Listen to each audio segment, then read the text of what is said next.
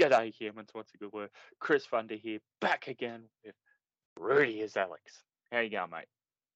I'm feeling fantastic here in Down Under because it's been a big week for Australian wrestling as Australia's favourite wrestling hero returned to Australia and reclaimed the championship. That's right, I'm talking about Johnny Down Under.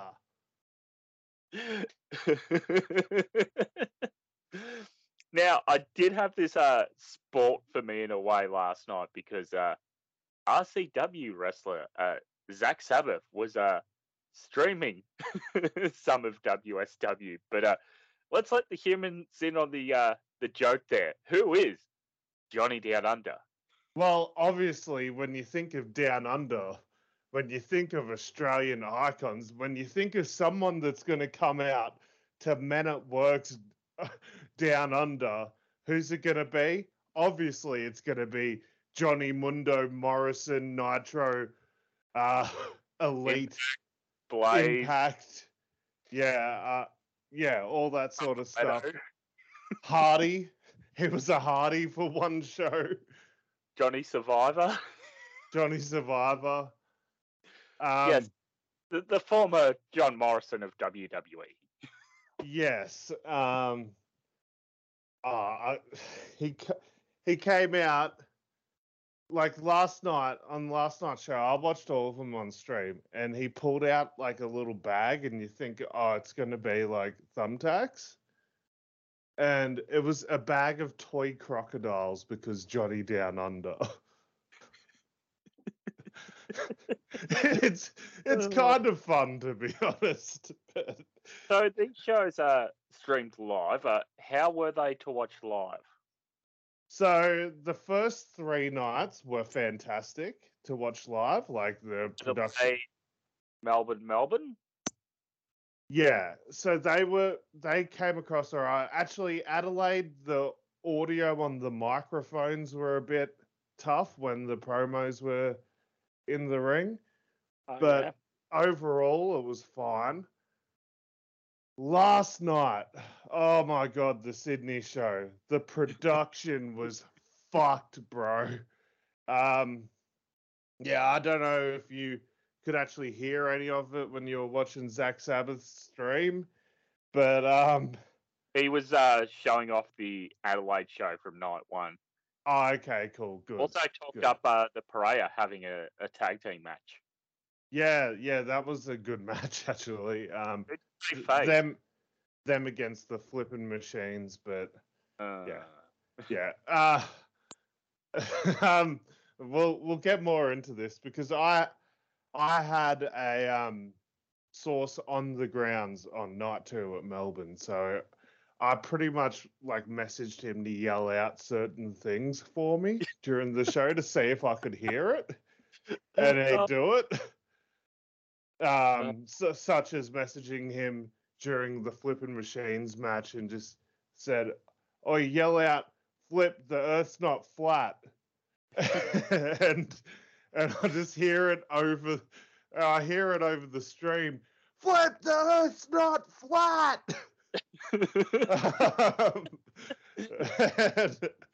Oh fuck! But anyway, what was I talking about? Shit, I got completely sidetracked. The production.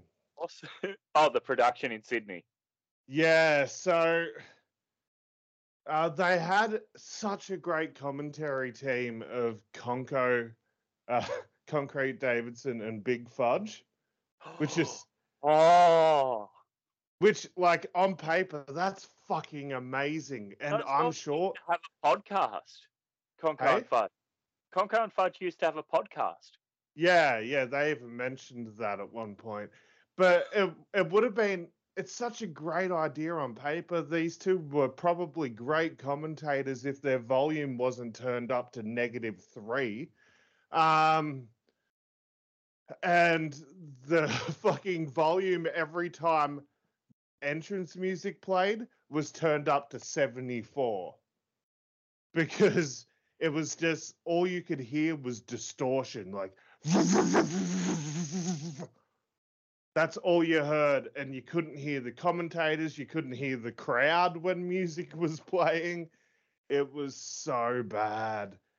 And like during the match, you can kind of hear commentary, but it's a little quiet. Oh man, the production quality on Night 4 was just horrendous. Um, What Night, arena were they running in Sydney? Do you know? what arena? Yeah. Uh, Penrith Panthers. So I think it's a PWA place that they sometimes go because it had that typical PWA setup Yep. where the ring's like right next to a stage, like almost like a theater stage, Yep. and Yep. the crowd sort of surrounding just the three sides of the ring. Um, yeah, and I did notice like night one in Adelaide, they had like white ropes. I think it might have been Wrestle Rampage's ring. Oh, yep. And then night 2 and 3 in Melbourne, they had like red ropes for PCW's ring, and they even had PCW turnbuckle pads on the ring. Yeah, because in Melbourne, I know they use Ferntree Gully, which is where the PCW arena is in Melbourne. So that's the Yeah. actual arena they use. Is Which that the SECC or whatever it is?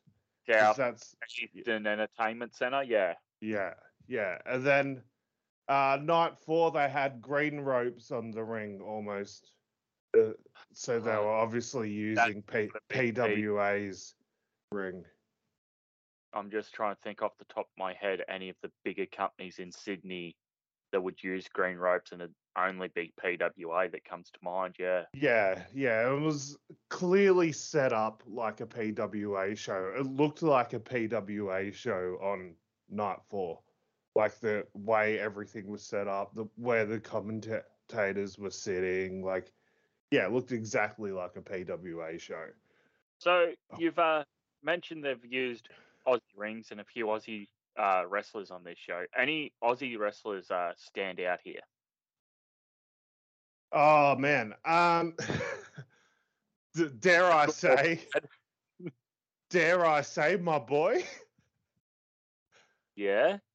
the J Stick, JXT.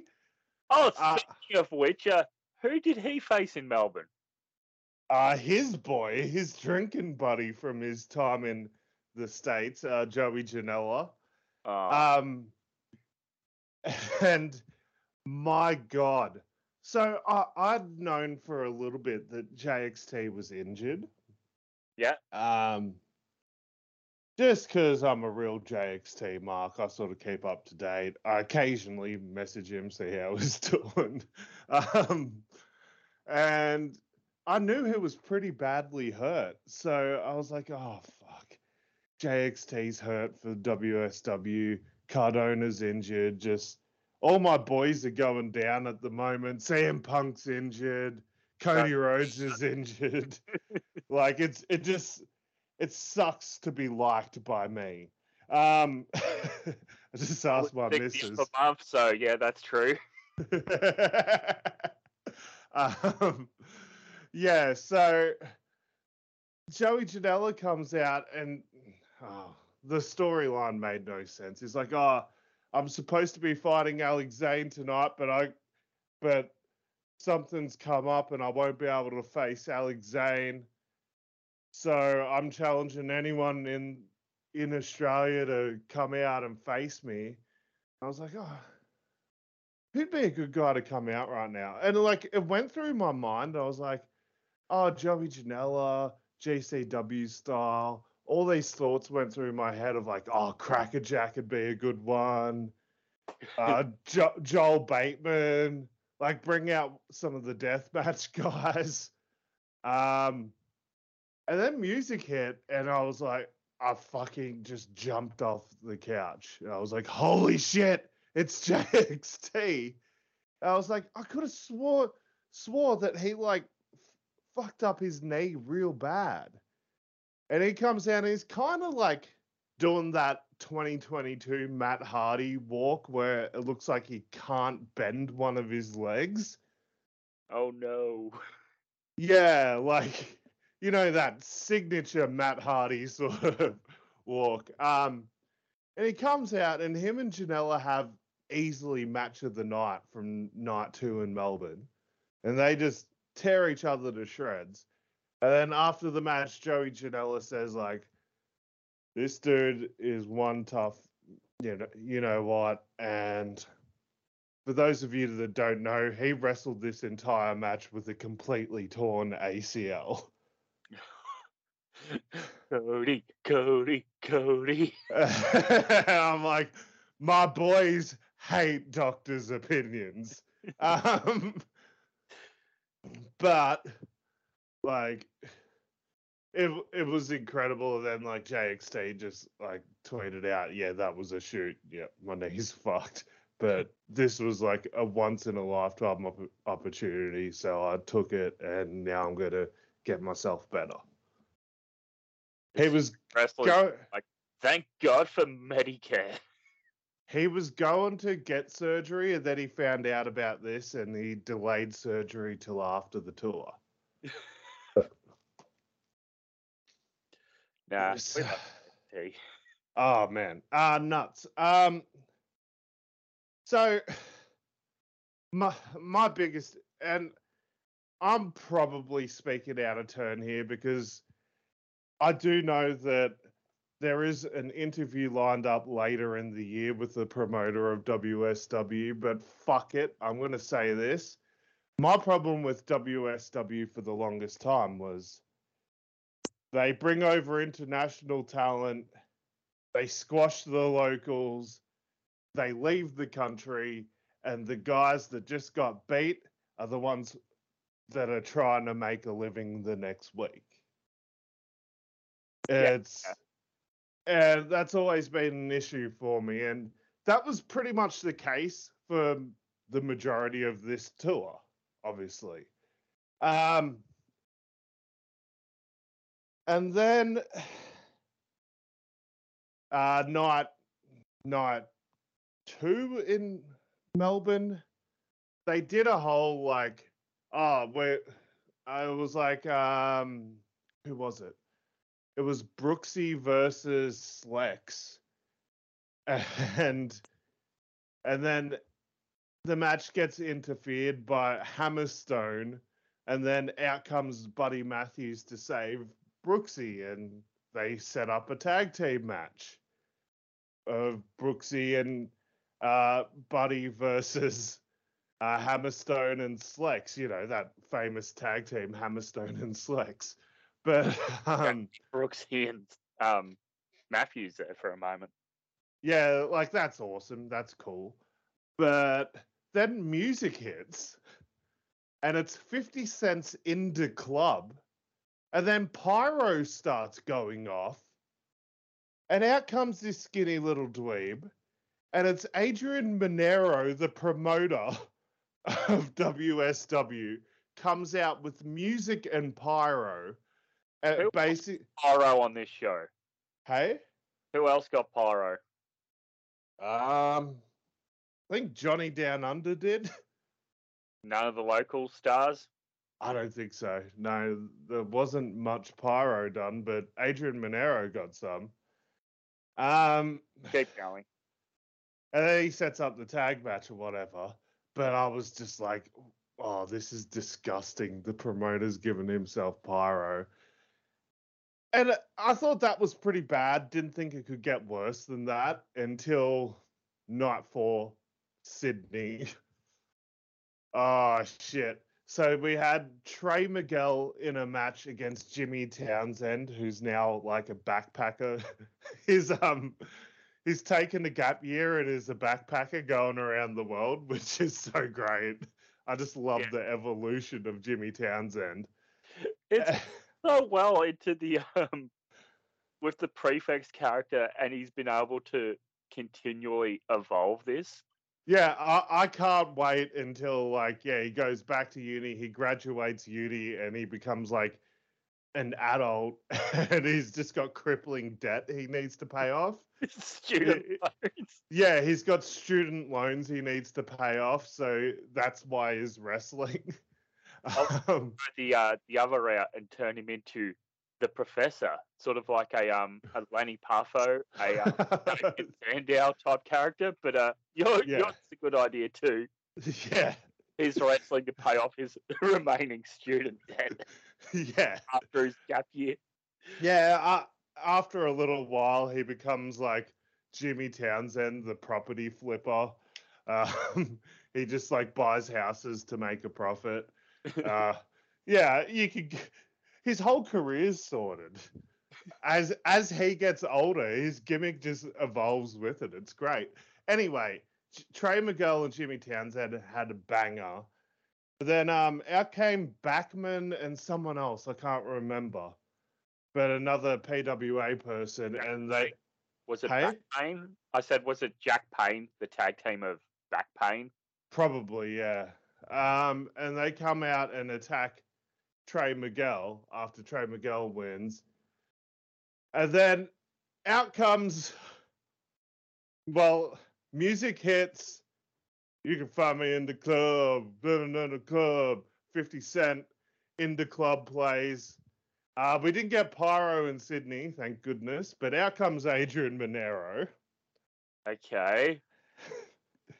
And he starts going off at like Back Pain and Jimmy Townsend.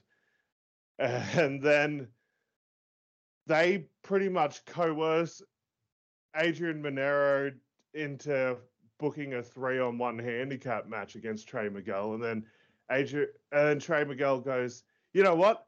I think I've found a partner. And Adrian Monero says, yeah, I'll do it. No. Yep. And it becomes a 3-on-2. And then lights go out, come back on. Buddy Matthews shows up. So it's now a 3-on-3. Back Pain, Jimmy Townsend, Trey Miguel, Buddy Matthews, and Adrian Monero. And Adrian gets some bloody topes in. He got a couple of super kicks in. And the match basically results in Buddy Matthews murdering Jimmy Townsend and then Adrian Monero pitting Jimmy Townsend. Okay, this was a great podcast. I'll see you all next week. And all the comments in the live stream chat were like, this dude's ego is just out of control. So and to add on to that, I heard from my source on the field on Sunday night 2 in Melbourne, that like, yeah, where everyone's got their little gimmick tables set up. Adrian Monero had his own gimmick table set up. He had his own 8x10 set up. He had his own Adrian Monero t-shirt set up. It was charging $30 for an 8x10, $60 for a t-shirt or whatever it was. Charging for photos with Adrian Monero. did your source happen to get one? So I can set it up? No. My source got a lot of stuff. He got me a signed Matt Cardona figure, which I'm staring at right now. I'm very happy about it. Yeah, you should take a photo later on today and put it on the podcast Instagram story. Yeah, well, I'll put it next to my Zack Ryder signed stuff as well, so you can really see how much of a broski of the week I am. I forgot about that. Yeah. But yeah, like there was some good stuff. There was a lot of like locals getting beat by internationals, and then I was pleasantly surprised. Night 4, Melbourne, Sydney, and the women's title match. Taya Valkyrie defending the title against Shazza McKenzie, and lo and behold, Shazza McKenzie won. Yes, let's go, Shazza. And pretty much the entire PWA locker room came out and just like celebrated with Shazza, which was fucking awesome. And then like Tennille came out, like lots of the locals came out, and then Tennille beat the shit out of Shazza and set up for the next tour. So I suppose that's a thing we should touch on. The former women's champion before this tour began was Indy Hartwell. That's not happening, given where Indy is. Yeah. So night one they did a triple threat for the vacant title. Who was in the women's triple threat? It was Taya Valkyrie, Tennille Dashwood, and Chelsea Green. Sorry, I just burped a little. The tag titles before the tour was the flipping machines. I'm guessing that's still the case, given they were here. It's still the case after the tour's ended. Okay, and the men's title was Creepy Umbrella Man, who, there's more news about that this morning that we'll tack on to the end of the show with the WWE corporate discussion, which isn't pleasant. But what happened to the men's world title? Basically, Johnny Down Under beat Joey Janela to win it. Oh, in the Adelaide match where Janela got knocked stupid. Yeah, and they did the spot with Joey Janela and that little fella that was in Mad Max. Yeah. Zach Sabbath also showed the wheelchair spot. Yeah, so good. I love So commentary bringing it up, saying, "Well, that's a legal maneuver." yeah, he was also in like Fat Pizza and stuff too. That little fella, so good. They're like, he's delivered a legal clothesline. It just happened to beat speed. Yeah, there was nothing illegal about it. So who's the men's champ after this tour? It's still Johnny Down Under. Which, when Taya Valkyrie dropped the belt to Shazza, I was like, oh, shit, there's probably a good chance Johnny's going to drop the belt too.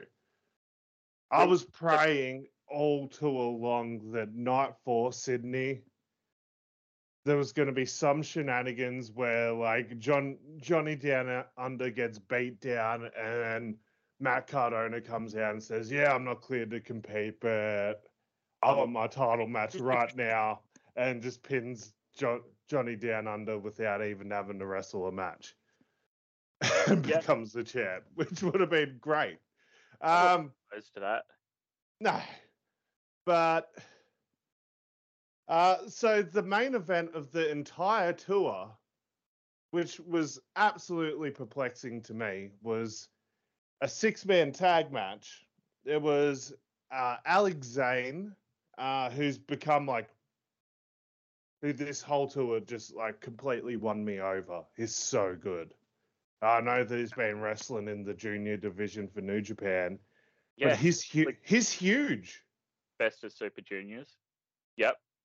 He is absolutely huge. He's way too big to be a junior, but he still does all the cool junior stuff. He teamed up with LSX, Robbie Eagles, and Matt Diamond. Oh, okay. To take on, what do they call it? Oh, Johnny Flippin' Cage. So shout out to any Mortal Kombat fans. But yeah, the team of Johnny Flippin' Cage, the Flippin' Machines, Flip Gordon, Brian Cage, and Johnny Down Under. So that was the main event of the entire tour. Yes, and it was for all of the belts. So if the other team won, if Alex Zane and LSX won, Alex Zane would become the WSW champ and LSX would become the tag champs.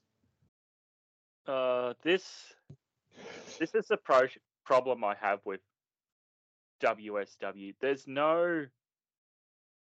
There's a lot of good matches. There's a lot of interesting pair-ups. There's a lot of sort of dream matches for the local talent, especially people like the Pereira, your Shazza McKenzie's, your JXTs, all that sort of stuff. But end of the day, Who got pinned in that 6-man tag with Matthews? Who took the pin in that?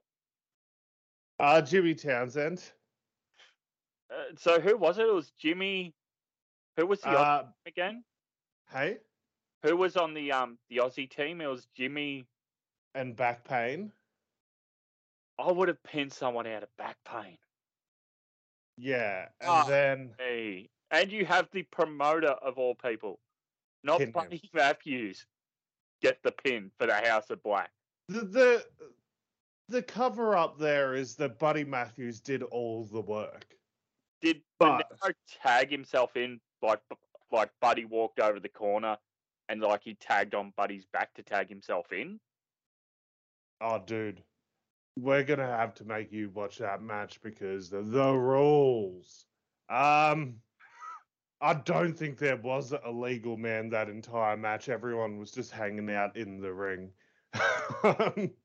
Like, PWA at least explains every show we enforce rules in tag matches. If one man goes to the outside, the person on the rope, on the apron can become legal and enter the match. Yeah. So by doing that, you condition your new viewers every time to stuff like that. Like, this promotion, fuck me. I don't like WSW. I don't like calling it an Australian promotion by any means. It's a pop-up tour 2 or 3 times a year. It's very cash grabby to the local wrestling scene. Yeah.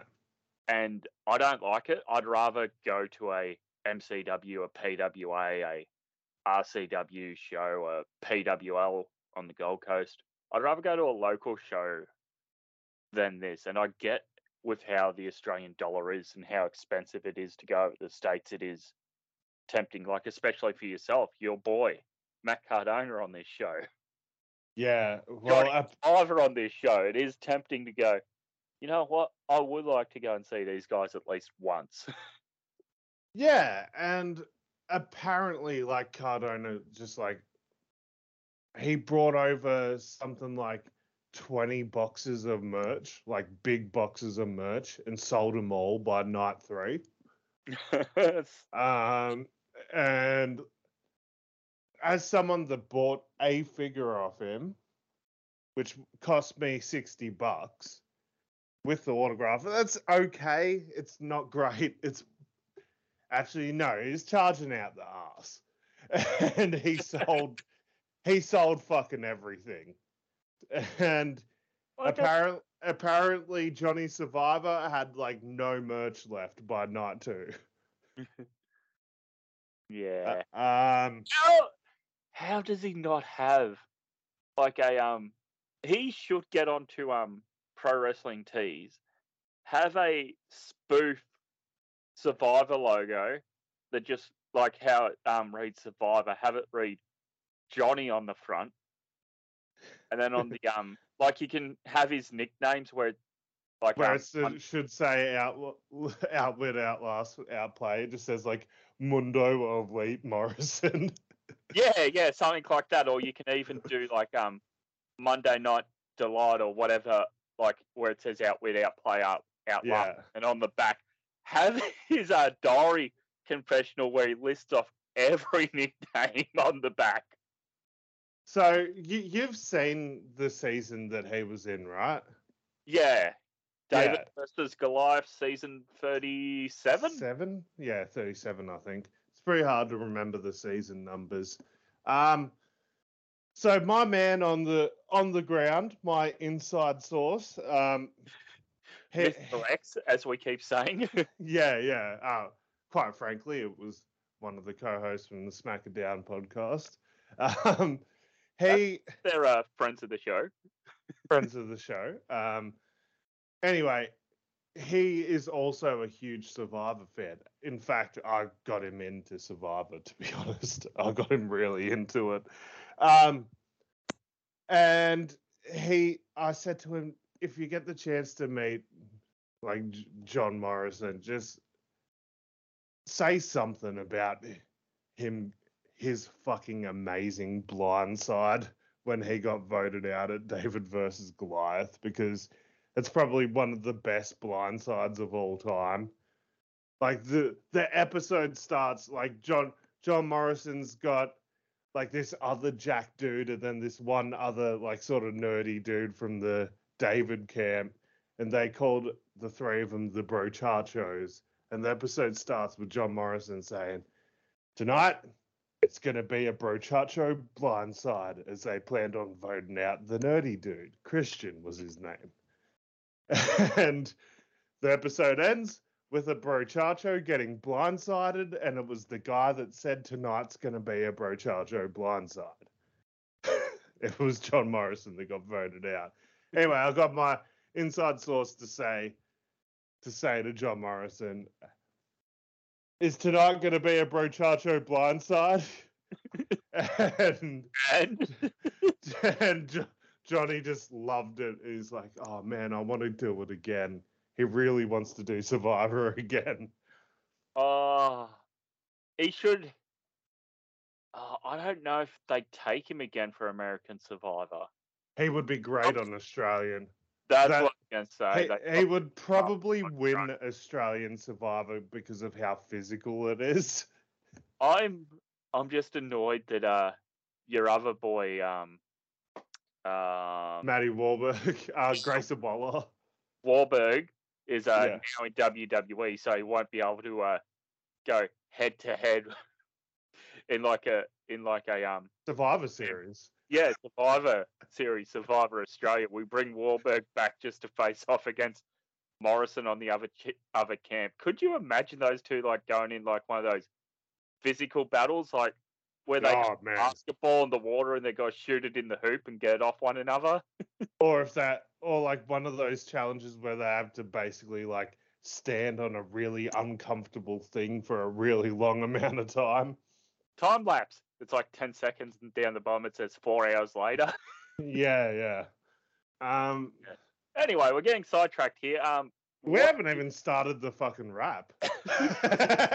It's like, I've got a busy work day, so let's get to it. Hey, WSW. Anyway, as we close off WSW here, how many beers for you? Oh, man, it depends on the night. Like, I'll just quickly, night one, about 4.5, 5, maybe. Yep. Night two, first night in Melbourne, probably a 5. It was a pretty good show. Night 3, which is night 2 in Melbourne, that's probably about a 3.5, to be honest. Like if it wasn't for JXT, I don't know. And Sydney. And Sydney, I'll give it a 2 because of the fucking production quality, man. It was unwatchable. I thought you were going to say the promoter putting himself over as well. Well, yeah, that too. Like, it's very slimy. It's very, very slimy. And if you notice, like, every time there's a group photo from the WSW page, or like, there's like photos that people are putting online of like, oh, this is the tour group, like all the international people. Then right in the middle of the photo is Adrian Monero every time. It's just. So I had the cage match open here, and there's a review from the weekend by a cage match user that says 8 out of 10. This a company that exists to bring international talent over to Australia, only running a handful of shows every couple of months, and, with a rotating roster means they can't have a lot of great stories, but there's enough good wrestling, both from both international and local talent, that every show is still good. Yeah, debatable. Actually, I forgot to say, night 4 in Sydney, another time a local guy beat an international guy. Mick Moretti beat Joey Janela in a pretty good match. The crowd went nuts for it. Was Moretti playing up really into his rapscallion, or was he just... Yeah, he was full rapscallion. The match started with like Joey Janela being like, "I'm a bad boy," and then Mick Moretti goes, "I'm a good boy." And then it started like this whole "he's a good boy." He's a good point. I was like, oh, where's Will Keatis? Yes. Anyway, rap. Should we? Oh, do you have, I guess, a TV champ at the tour? Yeah, I'm probably gonna give it to Alex Zane. He really won me over. He did some crazy shit, like jumping off balconies and stuff. Yeah. Now the pandemic's sort of over, we can get to a few shows. So hopefully we can do a few more of these sort of things where when one of us does get to a show, we can do a live review to kick off the wrap. Yeah, for sure. So let's get to the wrap itself. Monday Night Raw, episode 1519. There has been 520 consecutive 3-hour Raws. Fuck me. Commentary team this week: Byron Saxton, Corey Graves, and Kevin Patrick. Hey, Yes. where's it's not Adman Verk, it's whatever. Jimmy Smith. Jimmy Yeah, Smith. Yeah. Where's Mr. Smith? Apparently he was on holidays. That's how they explained it. The guy took a holiday on July 4th. Big surprise, right? It is in a WWE, no days off. Yeah. And no, I'm not talking about New Japan Strong. Okay, let's go. Actually, match of the Mysterios defeating Judgment Day. Sorry, it's just fucking ridiculous. They fucking kicked out Edge because they felt like they could be better. So they picked their new leader, which is the guy they beat the night before, and now they've been losing every match since. Yeah, this one a DQ loss. AJ Styles beats The Miz. Bianca Belair and Liv Morgan defeat Carmella and Natalya. A singles match of Seth Rollins defeats Ezekiel. And a tag team match of Bobby Lashley and Street Profits, Angelo Dawkins and Montez Ford defeat Alpha Academy, Chad Gable, and Otis with Theory. A non-title match where Gunther with Ludwig Kaiser defeats R-Truth. I forgot he was employed there for a moment. Yeah. The main event, a no-holds-barred match of Becky Lynch defeating Asuka. Any real thoughts on Raw other than it made me feel sick? Yeah, it was a pretty bad episode of Raw. I did watch the majority of this show. R-Truth came out dressed as Uncle Sam, and then big evil foreign heel comes out and squashes him on 4th of July, which is quite the choice. Yeah, no, this sucked, man. This sucked. Yeah. Why did we need to see somebody throwing up on Raw? He's gonna. Oh, fuck. I forgot about the hot dog eating contest because, like... It was one of the things you just blocked from your mind as soon as you turned Raw off. It's just another case of Asians, they're so funny. Because it was yeah, it was just like... Tozawa, was it? Yeah, they were having a hot dog eating contest between Dawkins and Otis, and then just out of nowhere, like at the end of the contest, they're like, oh, Edgeley Dawkins ate 21 hot dogs. Otis ate 22. And then they just randomly cut over, and Akira Tozawa has eaten 48. Akira Tozawa wins. Ha ha ha ha ha. Such good shit, because they're little Asians. Ha ha ha. Like, fuck. Yeah. Fuck. It just...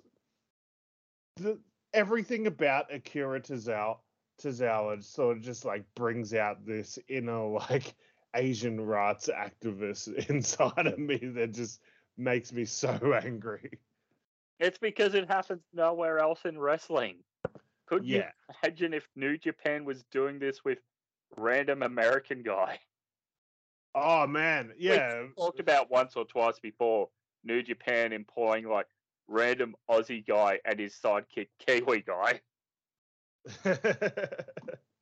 But yeah, you're right in saying that again. And freaking Otis throwing up, I just went, nope, I'm done. Fuck this Raw. No beers. Yeah, I agree. Did you happen to catch NWA this week or NXT? I did not watch either of those things, to be honest. Yeah, I'll just read off the championship matches reported here from Great American Bash NXT. So, Toxic Attraction, your women's tag team champs, are defeated by Cora Jade and Roxanne Perez, the former Roxy, a former Ring of Honor women's champion. So she's got a championship now. We see Camelo Hayes defeat Grayson Waller to retain the North American Championship. The Creed brothers, um,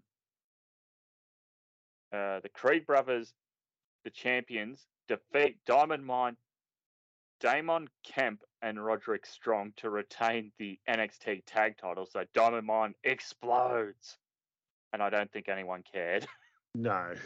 And NXT men's championship match that saw Bron Breakker defeat Cameron Grimes. Yeah. Yeah. I heard nothing coming out of this match other than what's next for Grimes. He's lost the North American title. He's lost a world title match. Is he going to main roster? And he'll probably be repackaged. Yep. I mean, look at Max Dufree. Max Dupree. Yeah. Oh, Brock Lesnar's coming out on Raw right now. Oh, I don't have Raw on at the moment. I guess that's something. So yeah, AEW Dynamite. Did you happen to catch? I did. Okay. So coming from Rochester, in New York State. So this is heavily featured throughout the night. A lot of Brody Lee chants because this is the hometown of the late Mr. Brody Lee. Yep. So we kick off with the TNT Street Fight match where Scorpio Sky with Dan Lambert, Ethan Page, and American Top Team ringside, your defending champion, loses to Wardlow. This match sucked, and this, I felt, didn't need to happen. Why? I don't know. Maybe it's because every time they mention Wardlow as Mr. Mayhem, all I can think of is Herb Abrams calling himself Mr. Electricity. I thought, yeah, the match was mild to say the least, but I thought putting the belt on Wardlow was the right call. Yeah, I think maybe it's just because the match came off more of a damp squid than a good championship match. Yeah. So we had the tag team match of Butcher and Blade being defeated by Swerve in Our Glory, who get another win. This leading to Dynamite this week, where there'll be a triple or nothing match of Swerve in Our Glory, Team Taz, and the Young Bucks, who are defending the AEW Tag Team Championship. This is probably going to lead to the explosion of Swerve in Our Glory. You would assume so. Rush with Andrade and Jose ringside defeats Penta Oscuro with Alex Abrahantes and Ray Phoenix ringside. Rush stealing the mask of Penta post-match here. So Lucha Libre booking would lead you to believe that it's going to be a mask versus hair match of Penta versus Rush. Nah, Penta loses his mask all the time. Almost every feud he's had in AEW, like he's lost his mask at some point. I don't agree with it, but it's just what happens. Yeah. So, like, I know he gets his mask taken off a lot, but given these two guys like have a lot of history in Mexican wrestling, and usually this sort of is a build to a hair versus mask match, but I don't think Rush is putting his hair on the line. I don't think Penn is putting his mask on the line. So I think it's just building up to a grudge tag team match. Yeah, I'm fine. I'm fine with it because these guys have great chemistry. Obviously, they're probably, I don't know if they've wrestled each other a million times before, but I sort of assume they've definitely crossed paths before and they've got some chemistry. So yeah, I liked it. We saw an 8-man tag team match of the Acclaimed and the Gun Club with Billy Gunn ringside taking on the team of Fuego del Sol. And how long has this been a team on Dark? Ruffin It, Bear Boulder, Bear Bronson, Leon Ruffin. Yeah, it's been a bit now. So, like, hang on, did you go over the result here? Yeah, so the Acclaim get the win here with the Gun Club, with one of the Gun members doing a blind tag to get the pinfall after the Acclaim did all the work. And then after the match, Billy Gunn turns on the Acclaimed and sides with his sons. I love Anthony Bowens, like after the two sons played out caster, Bowens is on the ground and he's got his hand up going, scissor me, daddy. Billy just looks at him, sort of hits him, and then just a famous, and I'm like, yeah, Billy. So, there's two ways they could go with this. The Acclaim need to even up the odds here, right? Yeah.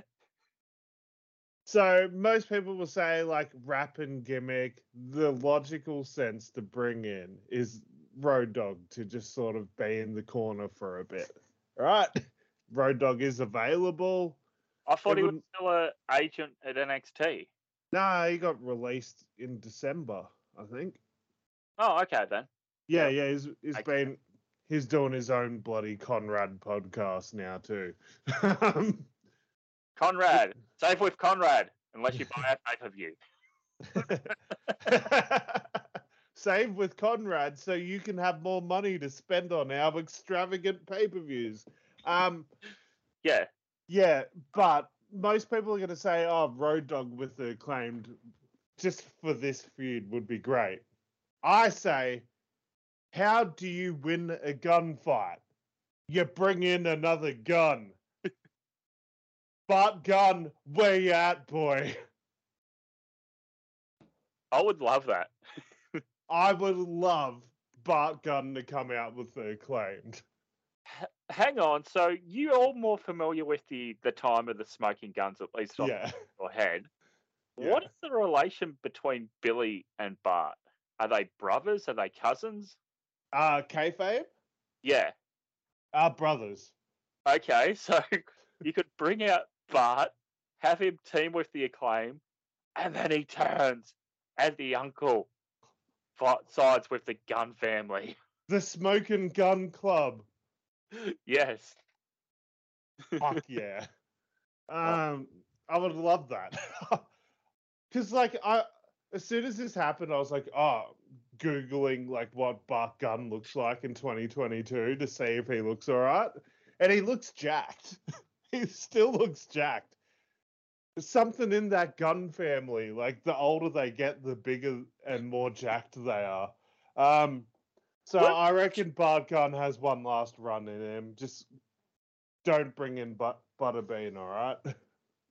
You reckon backstage at Forbidden Door, Billy Gunn was hanging out with Hiroshi Tanahashi going, I almost beat you. Oh, goodness. Co-main event of the night saw Thunderstorm, Thunder Rosa, and Tony Storm defeat Marina Shafir and Nyla Rose. And in the main event, interim world title match saw Jon Moxley defeat Brody King via referee's decision to retain. I don't mind this as much on AEW Plus on Fight, but I noticed a lot of the North American fans are starting to complain because AEW is starting to have this overrun and it's cutting off on their DVR. Right. So they're getting to the main event and it'll cut off and they miss the last 2 or 3 minutes. Oh dear, you can't have that. No. So at the moment it's bloody Dynamite and NXT for whatever reason have overruns. We don't need overruns. Get rid of it. Yeah, I agree. I also heard that well, actually I saw it. After the Dynamite show ended live on Fight, the cameras just kept rolling in the arena, and you pretty much saw the first half of Rampage. Oh, so if you were watching live on Fight, Yeah, you saw the first half hour of Rampage after Dynamite. Bugger. I wish I was home to see that. Yeah, this was a good show. They did a Dark Order segment, of course, saying, well, what's next for Dark Order? And it's like Evil Uno, Anna Jade, 10, Johnny Hungy, and I'm missing one or two. Hang on. Evil Uno, Yep. Anna J, Yep. Johnny Hungy, Yep. 10, Alex Reynolds. Yeah, Alex Reynolds and -1 are all standing in the ring. Yeah. And he sort of goes, what's next for Dark Order? He goes, we're sticking together. We're stronger than ever. And then QT Marshall comes out and they all attack QT. And -1 goes, I could beat you right now, but I'll just do it in 8 years. And I love this, if you didn't get it straight away, you could easily pick it up later. But who was Mr. Brody Lee's first match in AEW? Yeah, QT. Yep. So Yeah. setting up -1's gonna finish what his father started there with QT in a few years. I thought this was a really good episode of Dynamite. Thumbs up for me. Yeah, I thought it was. You know what? Fuck it. I'm gonna be contrarian. I thought it was a barely acceptable episode of Dynamite. Thumbs in the middle. Can I just go on? It was just. It wasn't special. It wasn't, and not every show has to be. It's the sort of show I'll forget about in 4 weeks. Speaking of forget about, I love all this follow-up with Puck, maybe a post-match backstage interview. We've seen him go around London with his new championship. I'm really enjoying all this follow-up AEW is doing with our new All-Atlantic champion. You see his defending it at Rev Pro? Yeah, but not via AEW television. What the fuck? Do something with this title. Yeah. We're creating this new title. Okay, and we'll see you in about 6 weeks, Puck. Yeah. Fuck me. Absolute joke. Yeah. Absolute fucking joke. Did you watch NXT UK, speaking of jokes? No, I heard some things happened. No, I didn't catch it either. I heard Ilya Dragunov is injured and surrendered his title, and then I also heard the spoilers of who won it. Oh, okay. I Yeah. might look at that later then. How about Impact Wrestling from Atlanta, Georgia? No, I didn't. I Oh. really didn't watch a great deal of wrestling outside Good of. saving all your energy for WSW. Oh, yeah. So we kick things off here with an X Division match of Mike Bailey defending against Alan Angels. Yeah, pretty cool. That's cool. What Alan Angels doing in the Impact Zone? So they had a really good opening match here. Post match, there's sort of a sign of respect, but Violent by Design run in minus Eric Young. They beat up both guys, sort of saying, where's Eric and all this stuff. Eric Young comes out and says, I had a design and all this, and then they're sort of backtracking, saying, okay, we'll listen to you. Following that, another X Division style match of Trey Miguel defeating Laredo Kid. Fuck me. PCO with Vincent defeated Black Taurus with Crazy Steve. Rich Swan defeats Shira with Rajit Singh. And in your main event, Mia Yim defeats Diana Perazzo. That would have been a good match, Diana and Mia. Yeah, really good match there. Sort of setting up towards the next title contender in the women's division. Hold up a second. I don't know why I'm saying this, but Otis and Brock Lesnar are having a stare down. Think of the beef. Oh, yeah. Brock's just destroyed Otis, and now he's murdering Chad Gable. Okay, cool. Thank you, I bro. thank you. Oh, goodness. Yeah, a really fun episode of Impact. I'm enjoying watching Impact because I'm watching it a day later. So I get home on a Saturday. I watch my 2 hours of Impact and my 1 hour of Rampage. And I'm Yeah. finding that a lot more enjoyable than 3 hours of Raw. Plus, the Impact from Atlanta here, it's a lot bigger than the the studio they use in Nashville. So I don't know why they didn't take was it Slammiversary on the road? Yeah.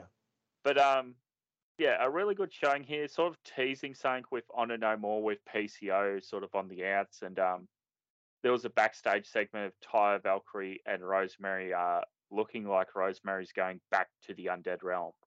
Did they ever explain the fact that Taya Valkyrie got murdered?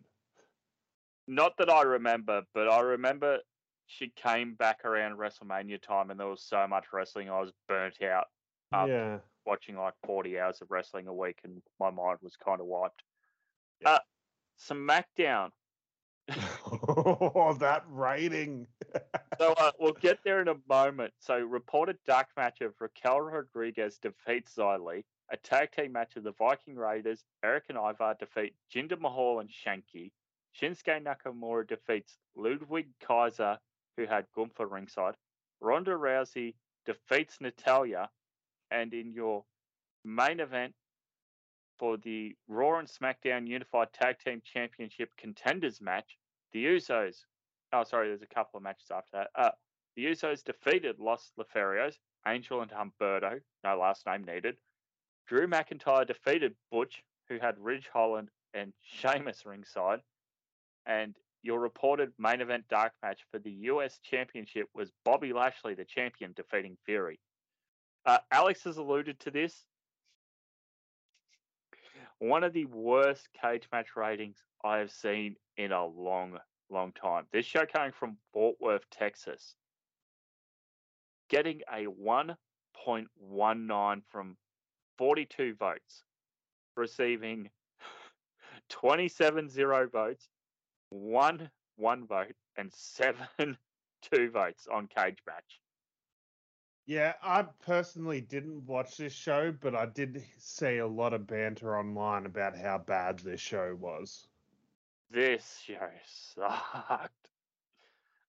It helps that I watch these on delay and I can just get through a lot of the stuff on fast forward. Like, And this was a SmackDown that had Roman Reigns on it. yes, this just felt like a nothing happening show. The brand split is all but over, as we've seen Gunther on both shows this week. I think Usos were on both shows this week. Yeah. Fury's on both shows. Granted, his main event dark matching here, but he's in both. So yeah, it's all but over. Thumbs down SmackDown as well. I'm assuming you didn't catch NXT Level Up, Great American Bash Edition. No, I didn't. Okay. Took me a minute to realize what the fuck NXT Level Up was. Okay. It's the thing before 2.0. Yeah. Rampage, coming to you from Rochester, New York on tape delay. So we see Eddie Kingston defeating Takeshka, Gates of Agony, Khan and Tora with Tully Blanchard defeating Jonathan Gresham and Lee Moriarty. Now, during this entrance here, Gresham comes out and he's still got the octopus mask, the long black coat. He's got the former Foundation flag that now has the Jonathan Gresham logo on it, and he's got the sort of the Foundation music, just that instrumental, no word music he was using. Yeah. I'm thinking, fuck yes, finally some Jonathan Gresham. And Moriarty's getting the shit kicked out of him for a long match. Gates of Agony have cut off the ring perfectly. Finally, he goes over the corner to tag Gresham, and Gresham pulls his hand away and drops down. And Gresham has joined Tully Blanchard Enterprises. I don't hate it. Neither do I. It is a good character evolution for Jonathan Gresham and building up to a new pay per view as well. So I look at Jonathan Gresham and I say a lot of the complaints. He's in good condition. He's a fantastic technical wrestler. He's just a bit small. And then I go back in time and I think of, oh, that's everything they used to say about Tully Blanchard. So in my mind, it makes sense for Tully Blanchard to want to have this guy because there's a fair bit of Tully Blanchard in Jonathan Gresham. Yeah, that makes good sense too. This is why I like having the podcast with you. You are so historically wrestling minded. You know all this stuff just off the top of your head. Yeah, like mind you, like Tully, like Jonathan Gresham's like 5'8", 5'6" or something, and Tully Blanchard was 6 foot. But Tully Blanchard at being a 6 foot tall guy in the middle of the 80s when everyone was like 6'6". Yeah. So he copped a lot of you're too small to be in the business. No one's going to believe you. But so he worked extra hard and all of his stuff was super stiff because it made him look believable. And that's what I say in Jonathan Gresham is such a good fit for this. Plus, like the smaller, like jewel of the stable being the smaller guy surrounded by all these big guys. Because, yeah, Gates of Agony, they look great, by the way. And they've got Gates of Agony and they've also got Cage as part of the stable as well when he gets back. And Really yes, a new Four Horsemen in a way. in a way, yeah, like it's three big guys protecting the smaller champ. It works. It works. Isn't the point of the Horsemen was to protect Ric Flair in the NWA World Championship? Yeah, and it was also like the legit reason was to give Ric Flair more days off. Yeah. As we continue on here, women's tag team match of Mercedes Martinez and Serena Deeb defeating Christina Marley and Kayla Sparks. Sort of friction there between the two winners there, sort of possibly leading to a women's ROH championship match. Yeah. And a singles match here, good fun comedy main event of Orange Cassidy defeating Tony Nese, who had respectively Danhausen and Mark Sterling in their corners. Yeah. Yeah, what do you think of Dynamite? I thought it was a pretty good show. Yeah, Rampage was pretty good. Yeah. Yeah, Rampage was I thought Rampage was actually better than Dynamite this week. Yeah, I'll give it a thumbs up for sure. Yeah, same with me. Did you catch NWA USA this week? No, I didn't. So, like, over the weekend, I was doing a fundraiser and I walked 24 kilometers on Saturday. So I didn't have a lot of time on the weekend because it took me 5 hours to do that walk. Oh, wow. Good for you, man. Yeah, my ankles are fucked. Do you have a TV champ of the week? Yeah, I do. I'm going to give it to a guy that I don't think's getting enough love for being as good as he is, and that's Konosuke Takeshita, Eddie Kingston's opponent from Rampage. Yeah, the name I can't say. Yeah, Takeshita. It's just real funny because Take Shit is in his last name, but he is far from shit. Oh, no. You've ruined him, damn it. Yeah. But yeah, he's so good. He's so fucking good. He just needs They need to stop putting him against baby faces because he's such a white meat baby face. And they always put him up against another baby face like Eddie Kingston, Hangman. He's had matches against all those guys. So yeah, that's my champ of the week. Yours? Yeah, Jonathan Gresham. It was just Not so much for what he did in the ring, but just his presence and this turn. And it's going to be good to see what comes out of uh, Tully Blanchard Enterprises and Death Before Dishonor in 2 weeks, I believe. Yeah, yeah. Yeah. So, do you have a brief moment of time as we talk New Japan G1 Climax 32, Night 1?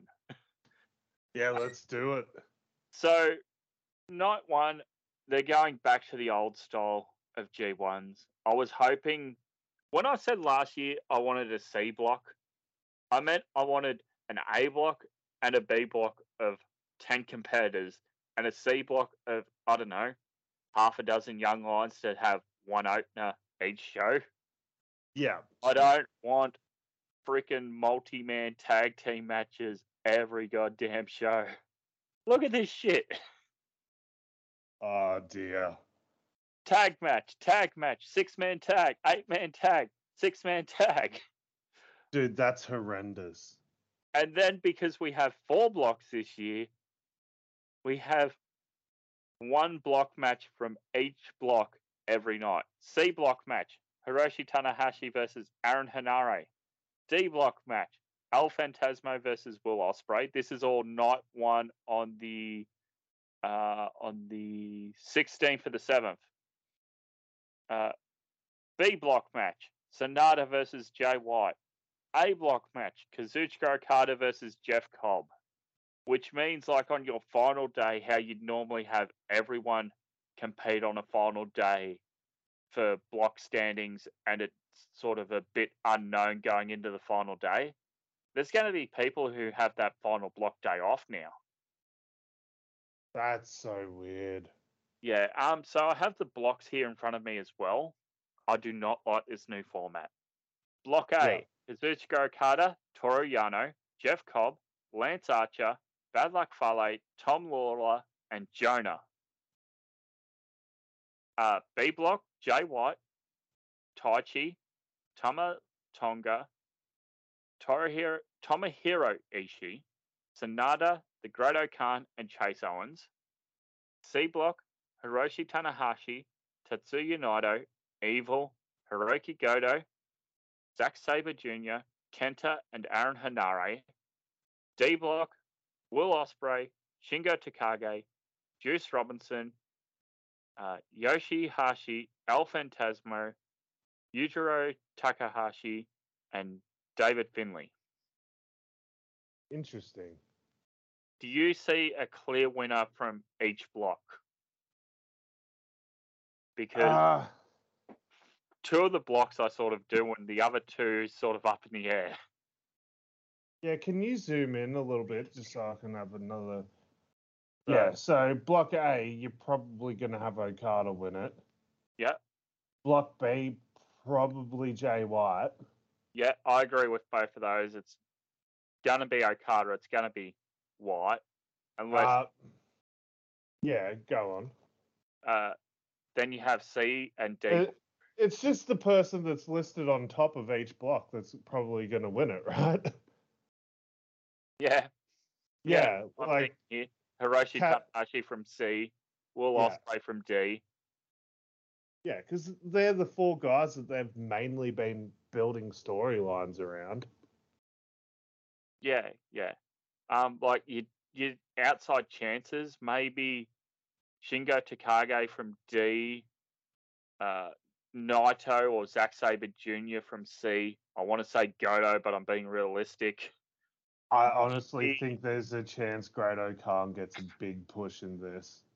I was going to say Sonata. Maybe Khan. Looking at A block. Maybe Archer. Maybe Archer. Maybe Yano if they want somebody to play spoiler that deep. Jeff Cobb will probably get a good push.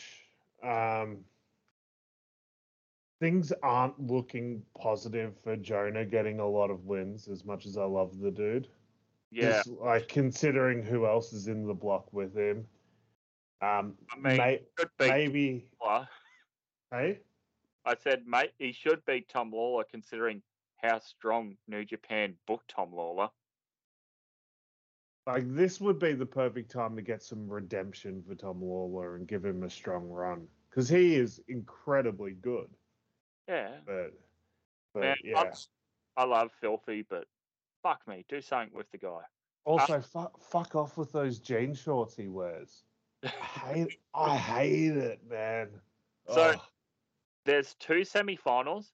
Winner of Block A will face winner of Block B, and winner of Block C will face winner of Block D. Those 2 semi-finals winners face off against each other. So if we're in agreement here of it being A and B and C and D, Okada and White face off, and Tanahashi and Ospreay face off, who do you think makes it to the final then? Oh, probably Okada Ospreay. Yeah, I'm thinking that too, and I'm thinking Ospreay gets his big win here. Yeah, I think so too. He begins his run back to a year of Ospreay after his long time off. Yeah, and I think Okada beating Jay White, and as much as I don't want it to happen, I think Okada will be champ coming into Wrestle Kingdom. I mean, if he hadn't had that title a few months ago and done nothing with it, I'd say it'd be something fresh, but he's already had it. But I think that's what they'll do. They'll have him win what they sort of call a contenders match during the G1. When you pin a champ, you get a championship match going out of the G1 before Wrestle Kingdom. Which is why Will Ospreay's going to win the G1, because no one's going to want to beat him for the US, for a US title shot, because that belt's cursed. Yeah. But yeah, I think we're both in agreement there. Have you done your post-wrestling G1 picks yet? Oh, man, I forgot to do it. When's it close? I don't know. I'll do it today. Just when you said I forgot to do it, I went, oh shit, did I miss the deadline? Yeah. So we're gonna do something different here. We're gonna do all the wrapping up and sign off. We'll do the little funny bonus, and then we're gonna splice in the serious news afterwards. So Okay. Yeah. Cool. Good. Alex, where can the good humans find you and learn more about the Smack It Down podcast and your inside source? Yeah, you can. By the way, this is completely off topic, but do I sound any different because this is my first time recording outside? I like how you wait until we're an hour and a half. No, I'm happy for the humans. Different. I'm happy for the humans to be in on this. I'm just recording outside. I don't know why.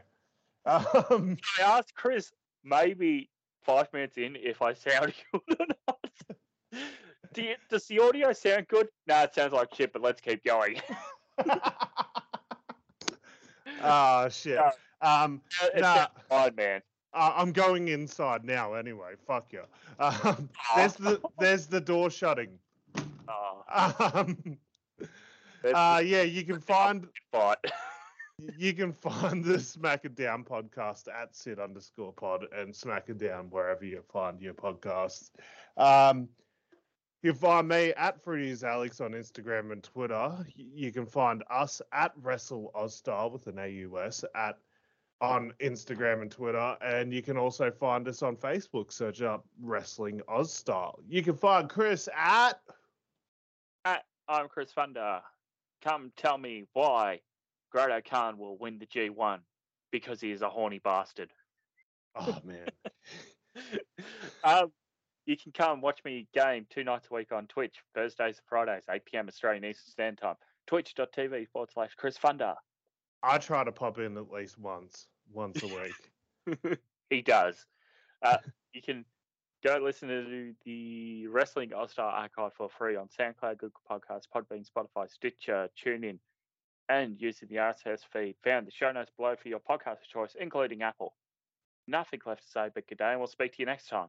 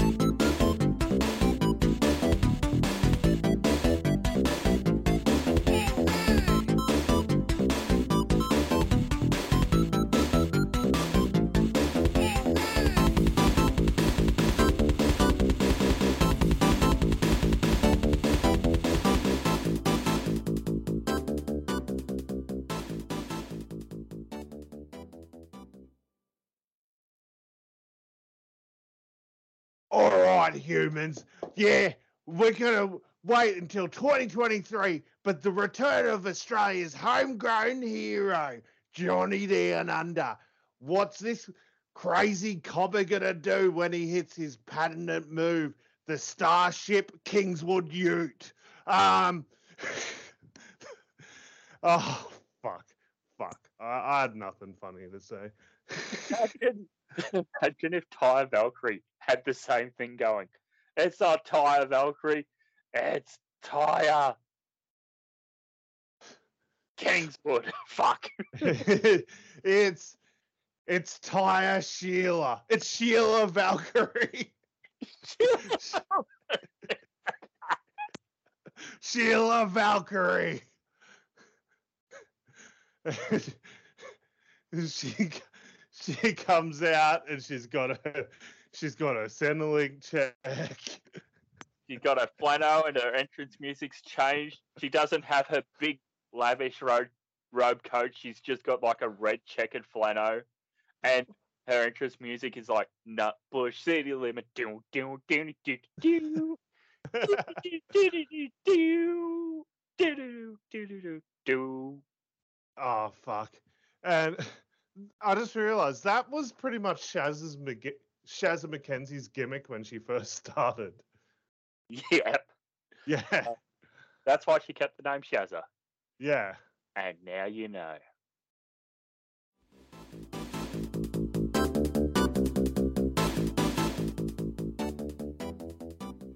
Okay, news time.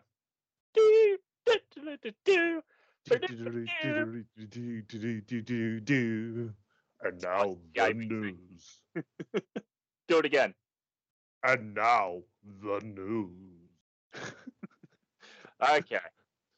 So, first of all, WWE corporate news we'll get to in a moment, but I woke up and I'm checking, wrestling Twitter going, oh, what's been announced for Raw? What's everyone thinking of the weekend and whatnot?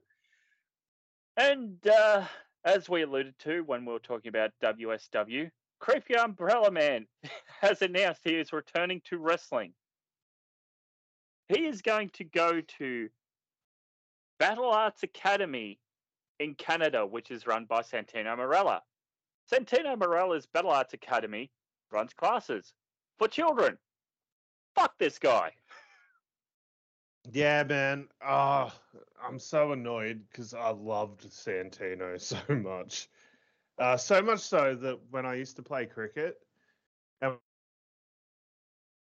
Whoop, hang on. I think we lost Alex there for a moment. Alex, are you there? Oh, hi. Can you hear me? Yes, we can now. You said, I used to play cricket, and then you sort of went out of bounds. 6 and out, I guess. When I used to play cricket, and friend of the show Warwick Thompson can attest to this, I loved Santino Marella so much that when I used to bowl, I had a very special delivery I would bowl, and I called it the Cobra. And I did, like, with the cricket ball in my Marella Cobra thing that he used to do, and I used to bowl the ball like as if like my hand's in like a claw shaped gimmick, and it'd be sort of a slower ball sort of thing, and I'd called it the Cobra. And I used to teach people how to do it. It was the best. Well, it never got me a wicket. Oh, bugger. Never got a wicket with the Cobra. Not in the game. I got a few people out in the nets, but that doesn't matter. Yeah, but I used to love that dude. And then, today I saw your tweet this morning, and then I scrolled down and saw the other thing, and I was like, "Oh, you fucking piece of shit, Santino! Fuck you." Yeah, this also coming off. It's no secret. Kiwi wrestler Travis Banks is over in Mexico, and we can't really say too much about that because of Australian defamation laws and whatnot. But yeah, that's not great either. No, it's not. Yeah. So just bring that up. Yeah, I really used to enjoy Santino. I loved his going back and watching him debut against Umaga You in, manga. in Italy. Yeah, the Milan Miracle. Yes. Oh man. Yeah, it is. It's not good, and we talked about this a lot on that sort of precursor to doing a weekly wrestler grab, where we did talk about all those news items and saying if you are running an academy, you should have like a blue card for working with children if you are having an academy for students under 18 and stuff like that. Like, Yeah. this is a guy who was accused of let's put it nicely, having relations with a 16-year-old. Yeah. And the argument against it from his supporters is that 16 is the legal age of consent in the UK. Yeah, And but it also came out that the 16-year-old was drunk, which a drunk 16-year-old is in no position to consent, and that's actually a law. yes. Anyone who's inebriated is in no position to consent. Jeez, me and my words today. Yeah. Yeah, it goes to consent laws and all that, and Australia's passed a heap of them in recent times. But Yeah. yeah, it's not a good look for your academy. It's not a good No. look for you as a promoter as well to have somebody in your dojo either working one show or in that system, God forbid, teaching. It Yeah. is not a good look. Yep. Yes. Yeah, it's So horrendous. yes, I do not like it at all. Okay, I guess it's time to touch on more WWE corporate news coming out of the Wall Street Journal. Now, I believe the initial woman said in the Wall Street Journal there was a payment of around $3 million, if I'm Yeah. remembering correctly. Yeah, I think so, yeah. So the new allegations since we last recorded, there was allegations of a woman being paid $7.5 million. Yeah.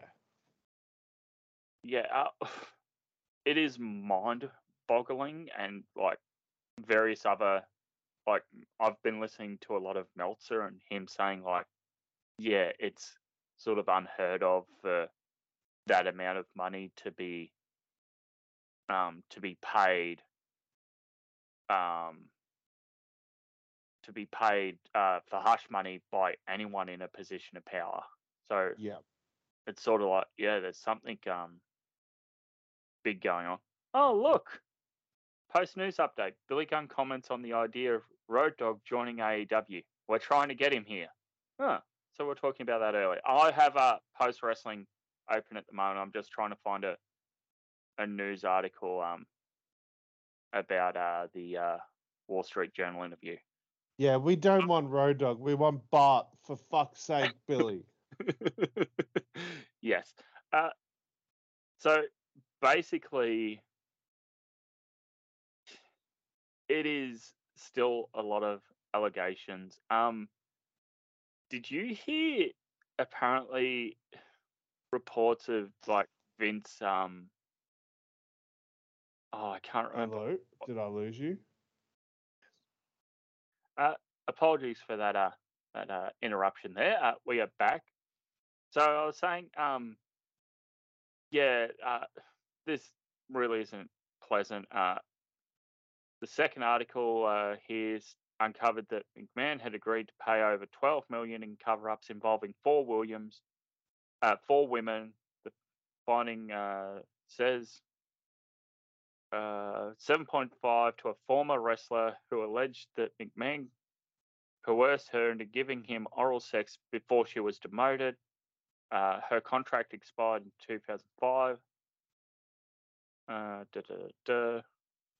So it goes on about that. 7.5 NDA, yeah, wow. That is a lot.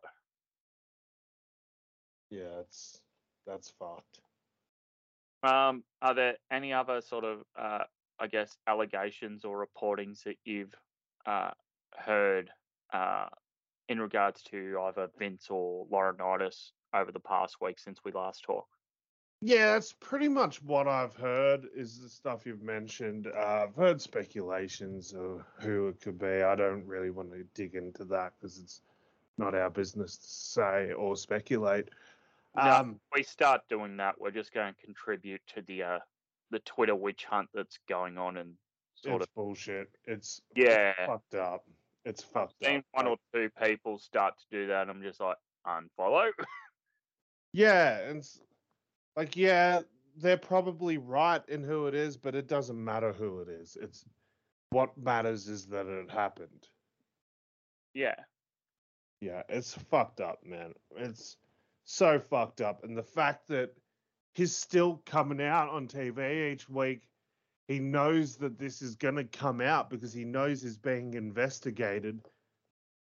And then the report came out from Sean Ross Sapp that, you know, that first SmackDown after the first report came out, Vince McMahon came after cutting that promo in the ring, came backstage through the curtain and said, "Fuck him," and laughed. Yep. Yeah, I heard that too. Yeah. Yeah, just, and the fact that he's still running creative. Like, yeah, he's no longer the CEO, but he's still in charge of creative. Like, And fucking get rid of it. he still has the majority of shares. Yeah. So even if the board, like, this is an outside company doing this investigation, this isn't a friend of Vince who owns this company who's actually investigating on his behalf and will say, nah, it's all good. Yeah. This is an outside group investigating and they will find stuff if it is there to be found. They've got Yeah. no interest in protecting Vince or harming Vince one way or the other. They're just there to find what's there and report back. This isn't fun to watch. I haven't really heard a lot about Laurinaitis since the initial time we spoke. No. I don't know whether that's a good thing or a bad thing, but it's a thing. It Um, sure is a thing. Yeah. Yeah. I don't know how to feel either, man. yeah, I'm just sort of having a brief read through this transcript. Jesus, my English today is atrocious.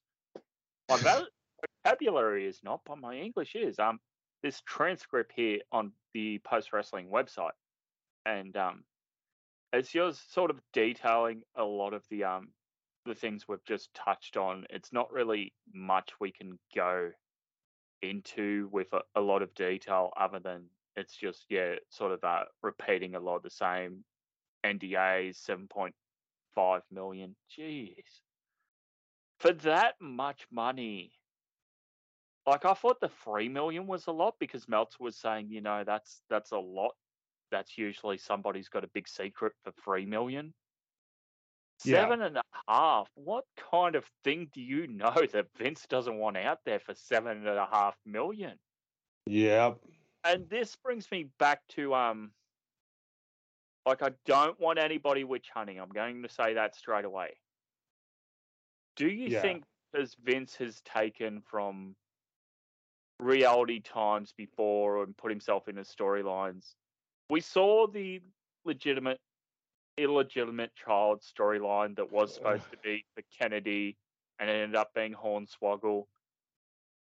Do you think that's out there somewhere and that's why this is so much money? That he has an For illegitimate sure. For child? sure. 100%. 100%. There has to be, right? That's the only thing I could think of. Why is it this much money? And that's what got me thinking. Maybe it's this much money and so much of it is in a trust for Vince's child out of wedlock, so to I speak, think his child about Linda. a lot of these payouts though happened in like just before Linda ran for Senate or whatever it was. So Oh, the first time, yeah. yeah, so I wonder if like it was so much money because he didn't want anything to taint Linda's campaign. I guess, but that's still mind-boggling to me unless that person just kept saying no and Vince just kept upping it by Yeah, 500,000 until they finally said yes. yeah. Like, I mean, yeah, I don't know. I don't know what secrets Vince has in the closet that I warrant think that there's a much. lot. I'm just gonna throw this out there. There's no way that dude hasn't had someone killed. He's got fucking skeletons in the closet, man. And if you look at the tie-ins with his old man and the mob in the 60s and 70s, there are some crossovers there too. So there's some serious skeletons in Vince's closet, Vince's family's closet. Um, yeah, he's got a lot to hide. Yeah. Now I know Linda's not really active on social media or anything. She was active the other month supporting Glenn Jacobs when Glenn Jacobs said, "Oh, it was a good move to get rid of abortion, so fuck them both." Yeah. Since we're on the serious shit, I just might as well get this off my chest. Fuck you, Kane. Yep. Look, it's not really my place to say anything, but the fact like this state's overturned that is just mind-boggling to me. The same day the New York state increased gun protections so people could carry larger guns for self-defense, and Yeah, the fact like we're on serious talk here. People have been warned. Um, the fact some states like changed it so it's illegal for rape and incest, and if the mother's health is in danger, is fucking mind-boggling. What the yep, fuck? dude. I Yeah, don't get how the and look. I have friends in the US. I like my friends there. I don't like the idiots running it. yeah, The US at times feels like a third world country posing as a first world country. yeah, And it is mind boggling to me that we had the Port Arthur massacre in 94, 95, where yeah, 34 people were killed over the course of a few hours by one person with a lot of ammunition in a duffel bag and a few guns. And John Howard came out and said, "Fuck you, no more guns." And we all went, "Yeah, okay, that makes sense." yeah. If, And by the way, John Howard, you would say a fairly right wing prime minister.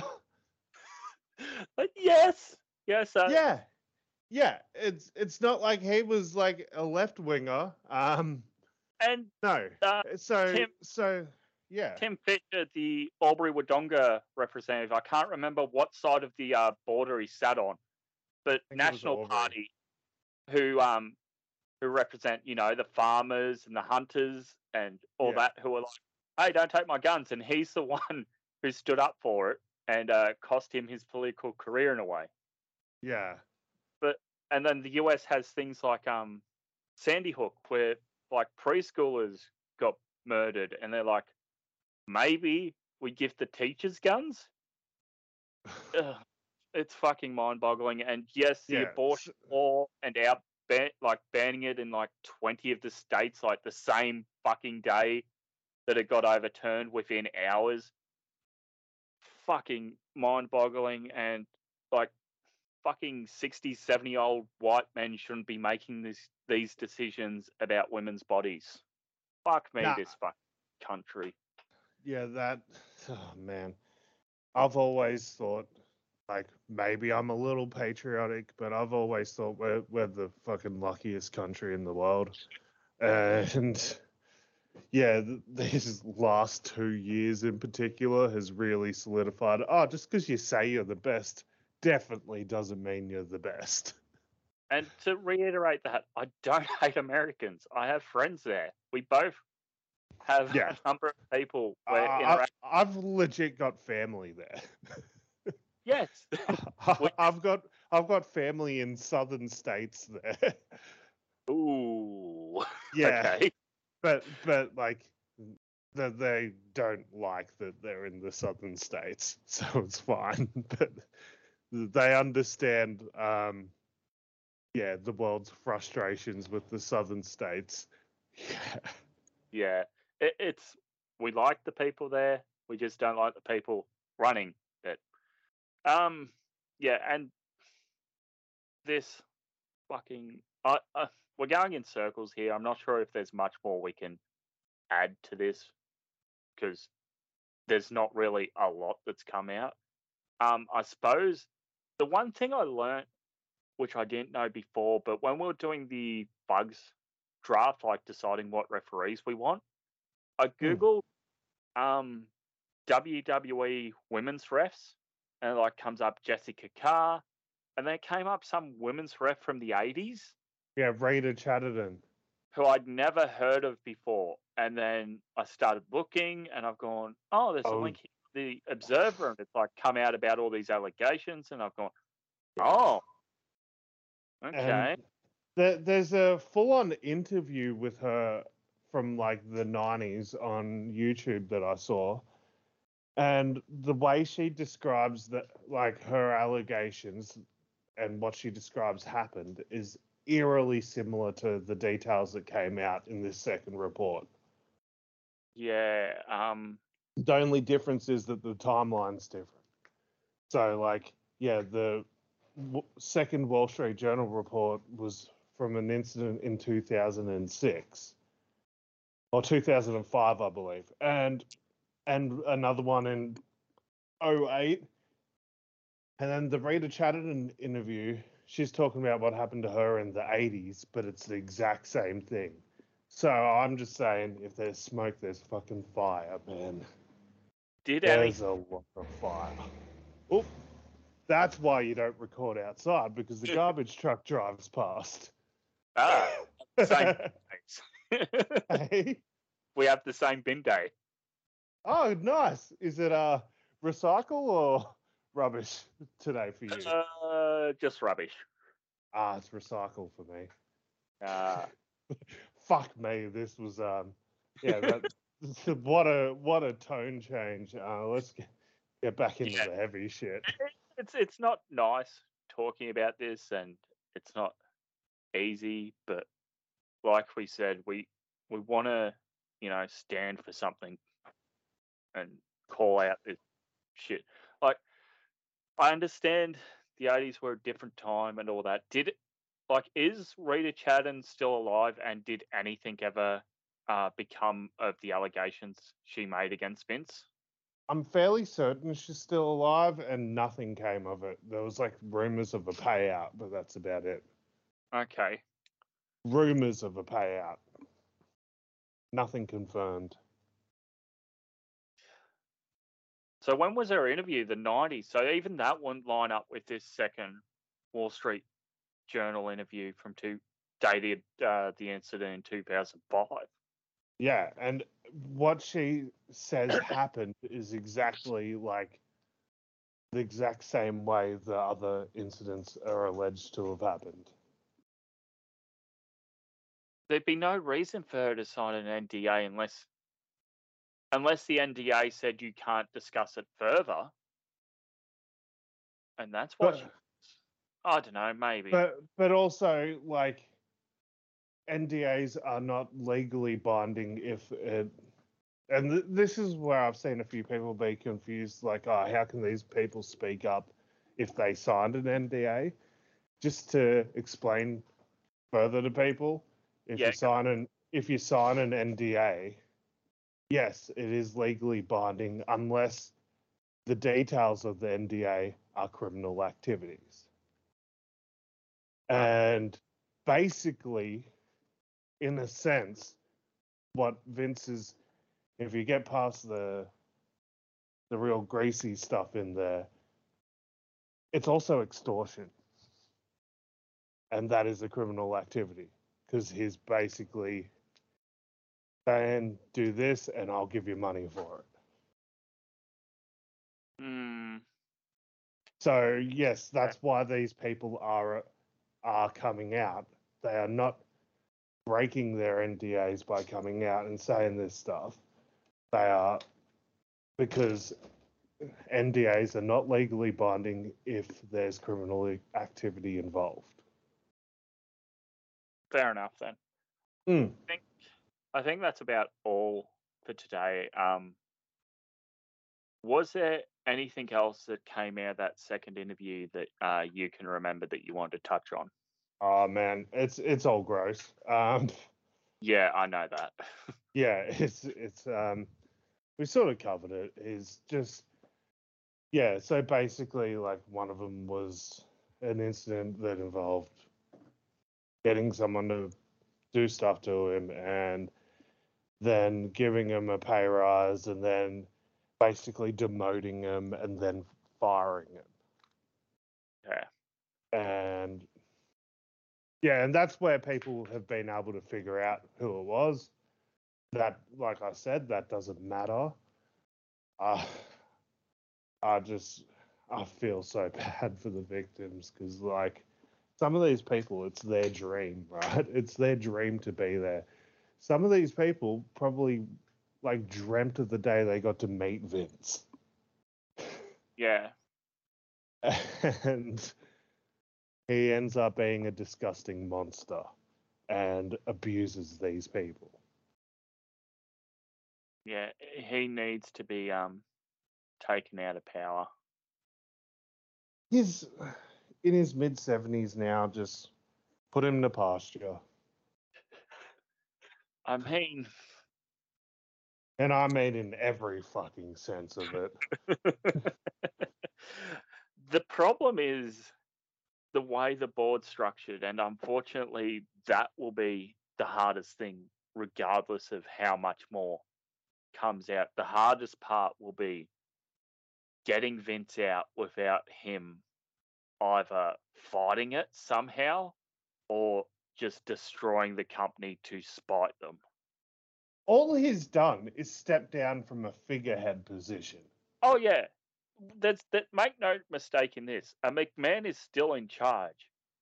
It's step. If he's the majority shareholder, everything still has to go through him anyway. I mean, that would be a weird legal question. Would it still have to whilst he's stepped down and under investigation, or would it just have to go through Stephanie? Yeah, and if you don't think, like, he has a say in what Stephanie's doing,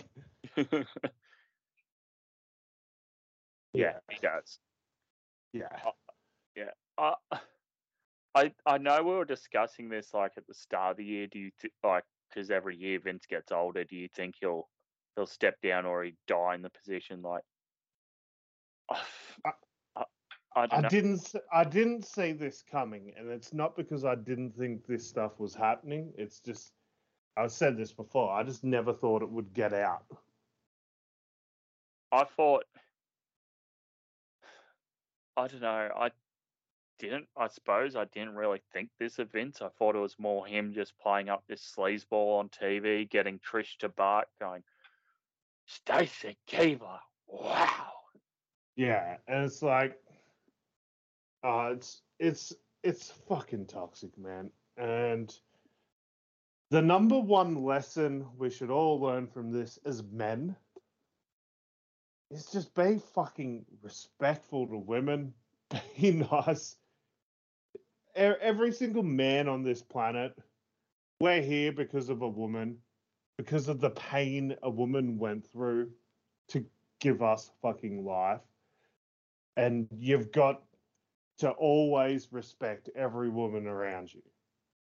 Like, yeah, some of them might be a bit nasty, some of them might be a bit mean, some of them might not want to do whatever you want to do, but always respect a woman and their decisions. And Because, yeah, like I said, if it wasn't for women, we wouldn't be here. Yeah. All right. Well, I think that wraps up this part of the show. Anything else you want to add, Alex, before we just say goodbye and just leave it with a cold close? Be good and just be aware of others. Be nice to each other. Fuck it, this is kind of off topic, but just like if you notice someone's a bit off, just be like, hey, what's up? Be nice to each other. Be aware of each other. Um, be caring. Be kind. Do something good that makes you feel good. I've started volunteering at my local RSPCA shelter because I've felt like I wanted to do a little bit more, a little more good for this world, you know? Like, do something nice that helps the planet be a cohesive, happy place. That's my challenge for everyone. Just once a day, do a random act of kindness.